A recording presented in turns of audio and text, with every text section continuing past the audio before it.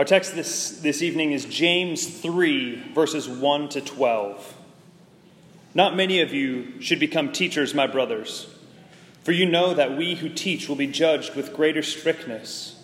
For we all stumble in many ways, and if anyone does not stumble in what he says, he is a perfect man, able also to bridle his whole body. If we put bits into the mouths of horses so that they obey us, we guide their whole bodies as well. Look at the ships also. Though they are so large and are driven by strong winds, they are guided by a very small rudder wherever the will of the pilot directs. So also the tongue is a small member, yet it boasts of great things. How great a forest is set ablaze by such a small fire. And the tongue is a fire, a world of unrighteousness. The tongue is set among our members, staining the whole body, setting on fire the entire course of life, and set on fire by hell. For every kind of beast and bird, of reptile and sea creature can be tamed, and has been tamed by mankind. But no human being can tame the tongue. It is a restless evil, full of deadly poison. With it we bless our Lord and Father, and with it we curse people who are made in the likeness of God. From the same mouth comes blessings and cursing. My brothers, these things ought not be so. Does a spring pour forth from the same opening both fresh and salt water? Can a fig tree, my brothers, bear olives, or a grapevine produce figs? Neither can a salt pond yield fresh water. The grass withers and the flower fades, but the word of our God will stand forever. Amen. You may be seated. Before we begin, let's pray together. Our blessed God and Father, we know that your words are the only pure words. And we thank you that though we are full of imperfect words, you have given us your perfect word. Bless us with your Spirit this evening so that we would understand the things that you have revealed to us. It's in Christ's name we pray. Amen. On June 4th, 1940, British Prime Minister Winston Churchill gave a famous speech during World War II. In it, he said, "We shall fight on the beaches, we shall fight on the landing grounds, we shall fight in the fields and in the streets, we shall fight in the hills, we shall never surrender." I'm sure many are familiar with those words as they're quoted everywhere. But these words encouraged a country in the midst of much difficulty not to lose heart. They were words that inspired bravery and integrity in the country. Now contrast that with these words. Anti-Semitism, however, must lead to a systematic legal oppression and elimination of the special privileges which Jews hold. In contrast to the other aliens living among us, its final objective must unswervingly be the removal of Jews altogether. These words were spoken by Adolf Hitler. It was horrific language like this, repeated again and again in propaganda throughout the country, that led Hitler to persuade a whole country in the dehumanizing of millions of Jews, eventually leading to the atrocities such as the Holocaust. And the first quote from Churchill was one of encouragement for a whole country at war to bravery and to fighting for what was right. And the second, by Hitler, was an example how his words and ideas changed a whole country's view of a group of people, that is, the Jews. Now, it's clear from speeches like these and others that our words have incredible power. They not only have incredible power to unite, but on the other hand, they are capable of great destruction. Nowadays, the lives and reputations of people can be completely destroyed because of one or two words. Intolerant, racist, sexist, whatever. Either said in the wrong way or in the wrong context, I'm sure we've seen plenty of examples. Our words, spoken with our tongues, have great power for both building up and for destroying. Isn't it interesting that our tongues, as such small objects, carry such great power? Of course, with such great power comes the difficulty of keeping the tongue under control. Now, as we turn to our text, it's this very difficulty of keeping our speech under control that James focuses on. As we will see, it is of vital importance that as Christians, we ought to seek to tame our tongues. Chapter 2, the section right before this, talks of faith without works is dead. Now, it might seem a little bit that James is kind of changing subjects here. But this section on the tongue is really a building off of the previous section. Because isn't it often the case that those who pretend to follow Christ are the ones quick to boast of great things with their mouths? Think of the Pharisees, those who would make long prayers in front of other people in order to be heard. Or it's like the man in James 2:15 who says, with words only, to the one poorly clothed and lacking in food, go in peace and be warmed and filled, but he does nothing for the physical needs of the person. Isn't it the case, more often maybe than we would like, that our tongues reveal a divide between what we say we believe and how we actually live? It is our tongues that can boast of great things, and yet our lives don't match up. As James points out, that faith without works is dead, not that our works have the ability to save us, but that our actions reveal the state of our faith. So also, our tongues reveal the state of our hearts.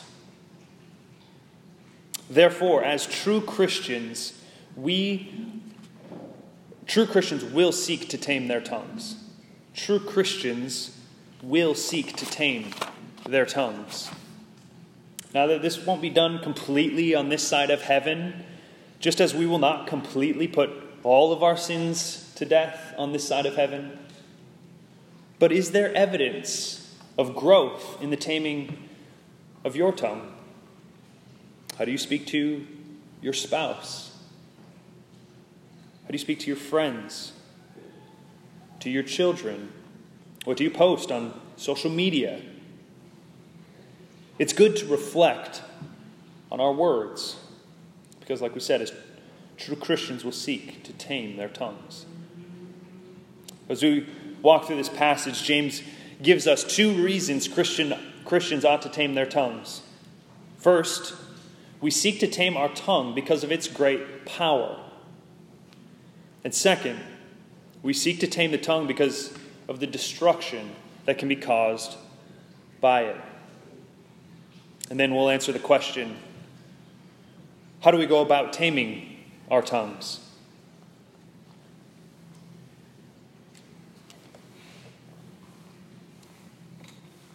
So first, we seek to tame the tongue because of its great power.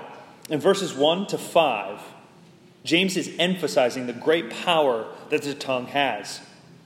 Though our tongues are one of our smallest members, they are one of our most powerful members. And James shows us the power of the tongues with two illustrations. These two comparisons emphasize that the tongue has the power to exercise dominion over the whole of our life. He first compares it to a bit in the mouth of a horse. Of course, the bit in a horse's mouth controls the whole body of the animal. And without it, an untamed horse is a ferocious animal. Maybe you've seen the books or seen the books. If you've read the books or seen the movies of The Lord of the Rings, you'll recall many scenes where you have these horses charging in through enemy lines. Think of the riders of Rohan coming in and charging through these enemy lines. And these fierce horses come charging through with great speed and strength. And they're controlled by just a tiny bit in the mouth of the horse. These small bits have the power of bringing this whole ferocious animal into subjection. Then, in a similar way, he gives an example of a great ship. And it's how it's directed by such a small rudder wherever the will of the captain chooses. Again, this similar analogy, maybe you've been on a cruise ship, ones that now have malls and movie theaters and water parks on board. These massive ships, as we know, are controlled by a comparatively small little rudder that you don't usually see, but you feel its effects. So also, as these small objects have such great power, so do our tongues. They are such small members, and out of proportion to their size, have such great power to both build up or to destroy. And it's no surprise that our tongues have such great power. When we reflect on the fact that we were made in the image of God, is it not God who spoke the world into existence and who upholds it by the word of his power?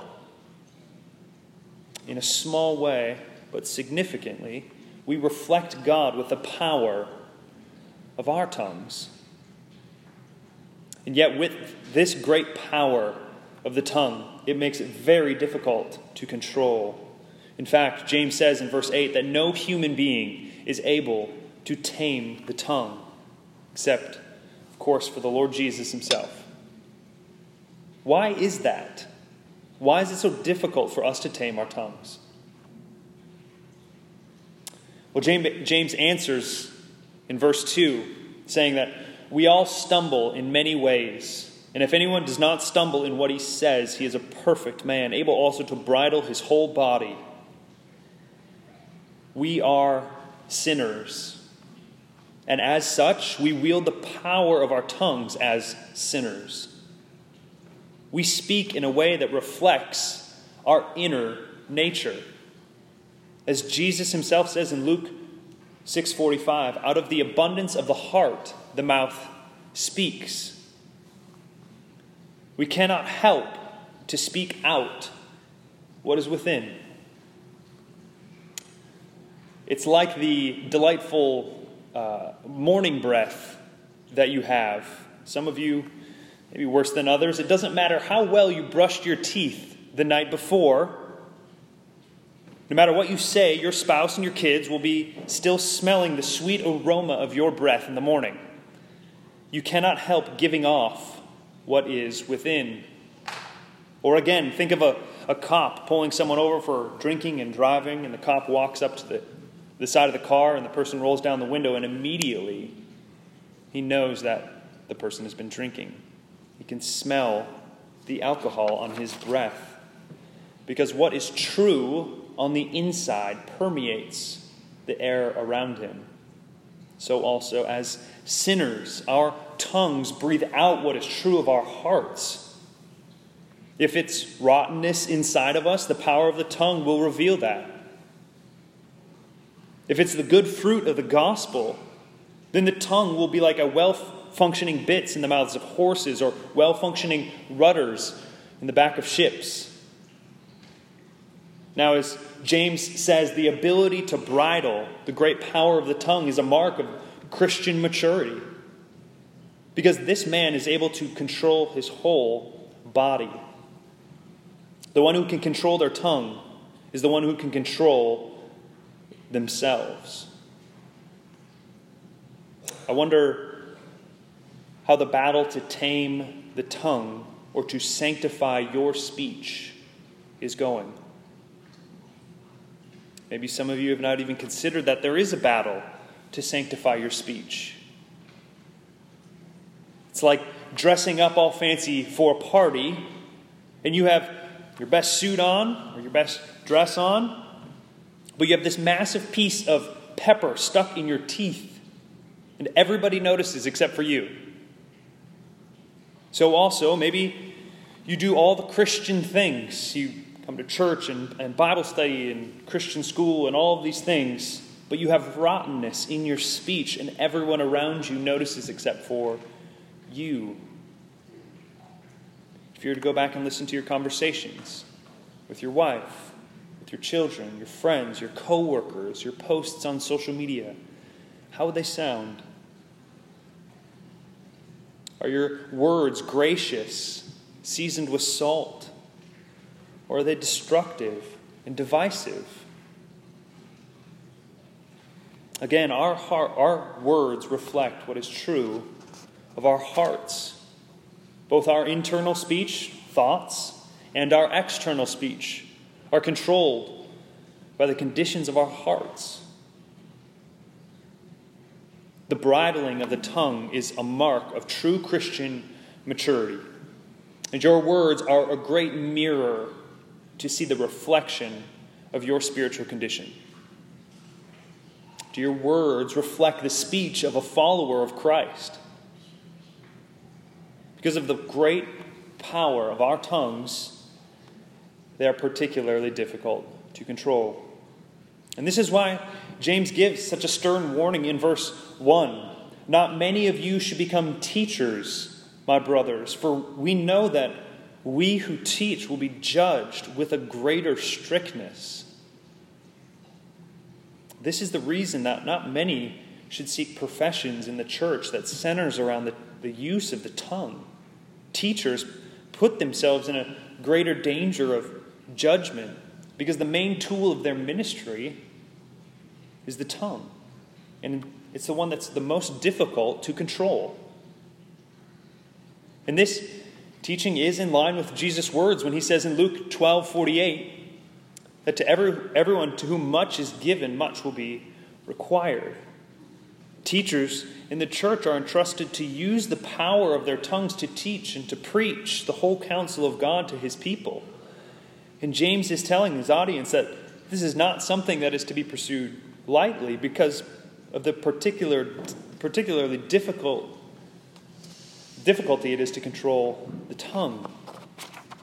Now, as true as that is for teachers, it's also true for us. That where there are more words, there are often more errors. We are not fully sanctified people, and we wield the power of such a great object. And so therefore we must seek to bridle our tongues.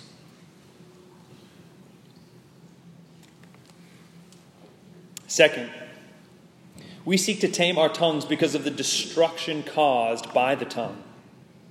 Now, we just saw that there is a disproportionate power of the tongue related to its size. And such a small object has such great power. Now, James now also warns us that this small member can cause great destruction. Now, as bits and rudders are small things that can be used for great purposes disproportionate to their size, so also the tongue can cause great damage disproportionate to its size. Listen to the way James describes the tongue in verse 6. He calls it a world of unrighteousness. The tongue is something that stains the whole body. It is the red sock in the wash of white clothes. The sock turns all the white clothes to a pinkish white. Something so small can pollute so much. So our tongues can stain our whole bodies with only a few words. And we know this from experience. A few small words can render someone a hypocrite among those who hear us. Think of Peter in his trial before the servant girl, while Christ was on trial before the Sanhedrin. It was one small phrase repeated 3 times. I do not know the man. Instantly, those around Peter who saw him with Jesus would have rendered him a hypocrite. He had followed Christ for the past few years, but in a few small phrases, he denied all of it. Isn't it wonderful that there's grace for us in Christ for our own hypocrisy? As he restores Peter, he can restore the damage that we have done with our tongues. And James goes on to describe the tongue as something that sets on fire the entire course of life and set on fire by hell. The tongue is set on fire by hell itself. As Calvin describes it, that fire sent by Satan is most easily caught by the tongue, so that it immediately burns. In short, it is a material fitted for receiving, fostering, and increasing the fire of hell. In other words, our tongues are the best tool for spreading the venom of hell sent by Satan himself. Think back to Genesis 3. Was it not the poison of Satan's deadly words in the garden that caused our first parents to sin? Did God really say, "You will not surely die, but you will be like him"? It was the subtlety of his poisonous words that turned sin into something desirable. Now, according to verse 8, our tongues are full of this deadly poison as well. It is the restlessness of our own tongues that can lead us to say biting words that inject the poison of bitterness and anger and jealousy and a whole host of sins into those who hear us. In other words, whether we are speaking to our spouse or family member, blogged about online or posted on social media, our tongues have the potential for great damage and division. With the explosion of the internet, we now have the capability to publicly use our words to dump gasoline on an already fiery situation. It's true that there is no situation so bad that your words cannot make worse. How are you using your tongue? Is it used for building up or for tearing down? James uses another example to show the disproportionate damage our tongues can have. He says, "How great a forest is set ablaze by such a small fire." You may remember the forest fires that took place last year in 2020 in California. Seeing the images of people driving down the interstates and whole walls of these mountains and these hills were just ablaze. And then everything after that being turned to charcoal and ash. It was a devastating scene. Do you know how one of these great fires was started?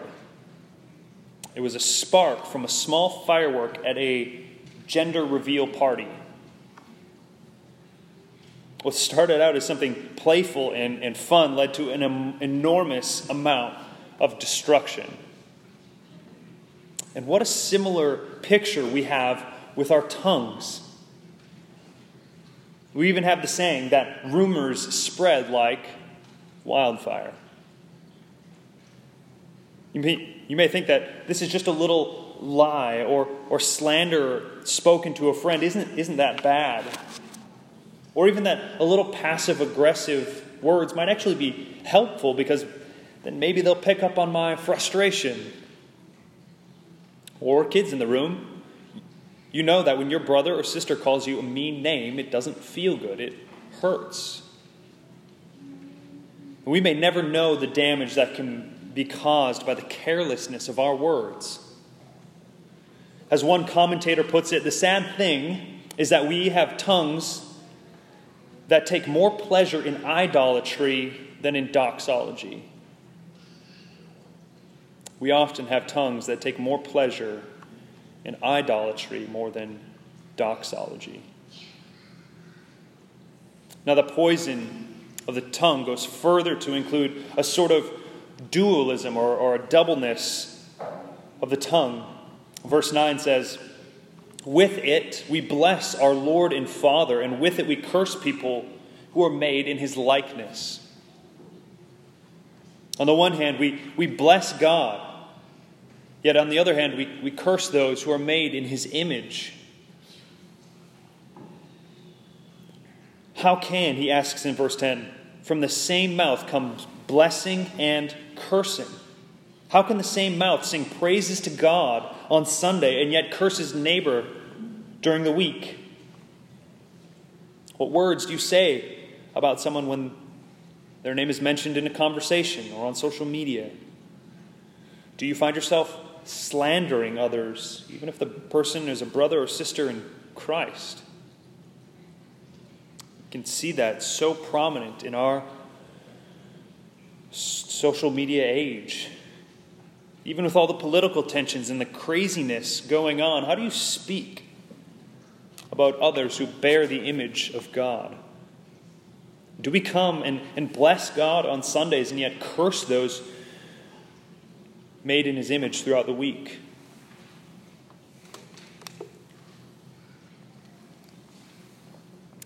Now, I want to make an important distinction here as well. It's clear that in our world many have the idea that the tame tongue means that I never offend or I never reprove or correct anybody. So we may hear this sermon and walk away thinking, I must never say anything that is going to offend anybody. Good luck, right? But if we reflect at all on the Scriptures, we know that that's not the case. For example, how can James in the very next chapter turn around and call this people an adulterous people for trying to be friends with the world and friends with God? Where's the tamed tongue, James? Or what about Jesus in Matthew 23, speaking of the scribes and Pharisees, calling them hypocrites and children of hell, blind guides, blind fools, whitewashed tombs? Or when the when the Pharisees and Sadducees come out when John is baptizing, he calls them a brood of vipers. Doesn't all that seem a little bit harsh? It almost seems like evidence of an untamed tongue. But there's a distinction between a rebuke and a curse. A curse is an assault on a person only for the sake of harming. The one cursing cares nothing for the holiness of God and the repentance of the other person. Rather, it's out of anger or rage that insults are flung. It's like what Jesus says in the Sermon on the Mount in Matthew 5:22. But I say to you that everyone who is angry with his brother will be liable to judgment. Whoever insults his brother will be liable to the council. And whoever says, "You fool," will be liable to the hell of fire. It's out of anger that brash insults come, which are only meant to destroy. It's like saying, you're dead to me. You mean nothing. A curse is always out of place. Now, on the other hand, a rebuke calls sin for what sin is on the authority of God's word. This doesn't mean that we need to use kind of fluffy language to describe sin. It is said, but a rebuke is said out of a love for the holiness of God and even a hope of repentance for the other person. A rebuke stands on the authority of God's word to correct rather than anger or pride in oneself. A curse is like a sword that is used to kill and destroy, and a rebuke is like a scalpel in the hand of a surgeon. Though it cuts, its goal is to bring healing and correction. The righteous tongue that is used to bless God can also be the righteous tongue that brings rebuke. Now, this may seem like a fine line, and it really is. We therefore ought to be quick to hear and slow to speak. Lastly, how do we control the tongue? You may be thinking, this is all well and good, but what do I do? James just says in verse 10, "My brothers, these things ought not be so." That is, there should not be this doubleness or dualism in our speech. We should not bless God on one hand and curse those made in his image on the other. Now, as we read back in chapter 1, verse 26 of James, he says, if anyone thinks he is religious and does not bridle his tongue but deceives his heart, this person's religion is worthless. So how do we do this? How do we tame the tongue? Now, James doesn't give us a three-step process of how to accomplish what he's warning against. In fact, there are many times in Scripture where there is not this 3 easy steps to put your sin to death section. With that said, let me give you 5 ways to control the tongue. Not necessarily looking at chapter 3, verses 1 to 12, but looking at the book of James as a whole. So first, chapter 1, verse 5 says, if any of you lacks wisdom, let him ask God, who gives generously without reproach, and it will be given to him. If you do not know how to navigate a certain sin that you're struggling with, particularly the tongue, James tells us to ask the Lord for wisdom. Friends, as powerful as our tongues can be in destructive profanity, they can also be used in powerful petitions. Second, chapter 1, verse 14 says, each person is tempted when he is lured and enticed by his own desire. As we have seen, our sin comes from what's true on the inside. It's out of the abundance of the heart that the mouth speaks. What words are you filling yourself with? Does your speech reflect the pure water of Scripture? Or does your speech just reflect a heart that is starved of Scripture? Do you let your bitterness and anger fill your heart? Then expect bitter and angry words to pollute your speech. We should be watchful of what we're filling our hearts with. Third, chapter 1, verse 19 says, let every person be quick to hear, slow to speak, and slow to anger. We ought to be quick to listen and listen carefully to others and slow to speak. Do you always desire to be the first one to share your thoughts on a situation? Because it's often said we have 2 ears and 1 mouth for a reason. He also says slow to anger. Our speech should not be driven by anger. Fourth, chapter 2, verse 12 says, so speak and so act as those who are to be judged under the law of liberty. Do you speak as one who has been forgiven in Christ? As one whose speech is full of grace, full of the grace that we've received ourselves? Is your speech gracious? Fifth, and lastly, we ultimately need a renewed heart. If it's the heart that is connected to the tongue, and from the abundance of our hearts that our mouth speaks, then we need a new heart. And apart from Christ, a dead, stony heart will make itself known in its speech. Often, the first things others notice about a new Christian is that they sound different. They don't talk like they used to. It's in Christ alone, who did not stumble in one word, who can give us a new heart that overflows in new speech. We must start here if we desire to make any progress in taming the tongue. So friends, our tongues have great power for both blessing and cursing, for both building up and tearing down. As a great forest can be set ablaze by such a small fire, so our tongues can set on fire the entire course of life. And so let the forest of this world be set on fire by the gospel that is on our lips. Let's pray.